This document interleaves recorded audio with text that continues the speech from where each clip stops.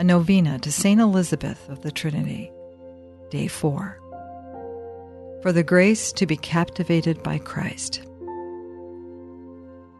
In her prayer to the Trinity, St. Elizabeth asked particular graces of each of the divine persons. From Christ, she asks to be captivated by him. She refers to him as the radiant star and asks for the grace to fixate on him and to learn all from him. She situates this petition within her awareness of her own inadequacies, voids, weaknesses, and failings. She does not run from these struggles, but she also knows that she cannot overcome these on her own. She needs help, the help that comes from Christ alone. When we look to him, it is not our failures that ultimately define us. Instead, it is the love that he has for us that becomes definitive in our lives. If we allow the dynamism of his presence to draw our hearts to him, rather than self-pity or despair, we find the strength to trust him, even as everything in our lives seems to be falling apart. If we keep our eyes fixed on Jesus, he will lead us to the victory of good over evil in our hearts, our families, and our communities. He is greater than every evil, and he loves to reveal his strength in our weakness. When we come across that painful emptiness in which everything seems impossible, Jesus is present there too, ready to shine on us anew and to help us find our way once again.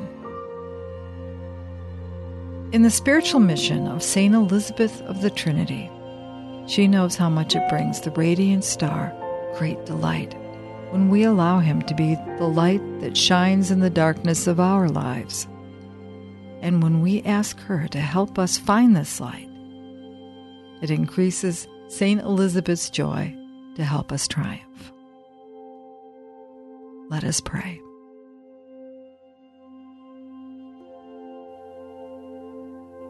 O my God, Trinity whom I adore, help me to forget myself entirely, so as to be established in you, as still and as peaceful as if my soul were already in eternity.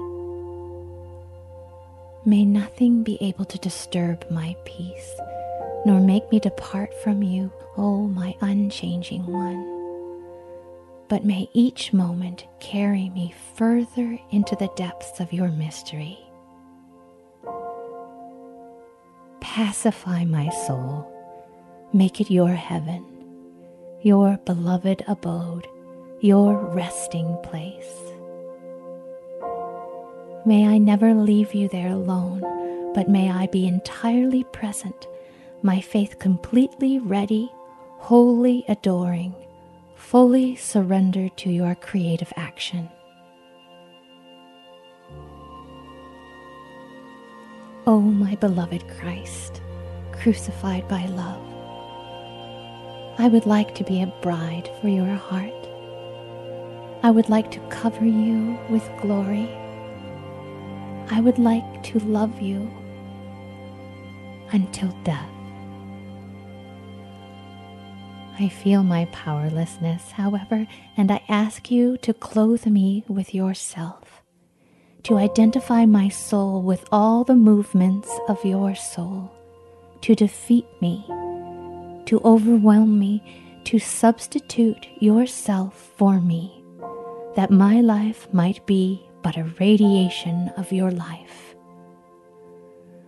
Come into me as adorer, as healer, as Savior. O eternal Word, Word of my God, I want to spend my life listening to you. I want to be completely docile, ready to learn everything from you. Then, through all nights, all voids, all weakness, I want to fixate on you always and to remain under your great light. O my beloved star, fascinate me so that I would not be able to forsake your shining light. O consuming flame, spirit of love, come over me until my soul is rendered into an incarnation of the Word. May I be for him another humanity in which he renews his whole mystery. And you, O Father, bend over your little creature, cover her with your shadow, and in her see only the beloved in whom you are well pleased. O my three, my all, my beatitude, infinite solitude, immensity in which I lose myself, I surrender myself as prey.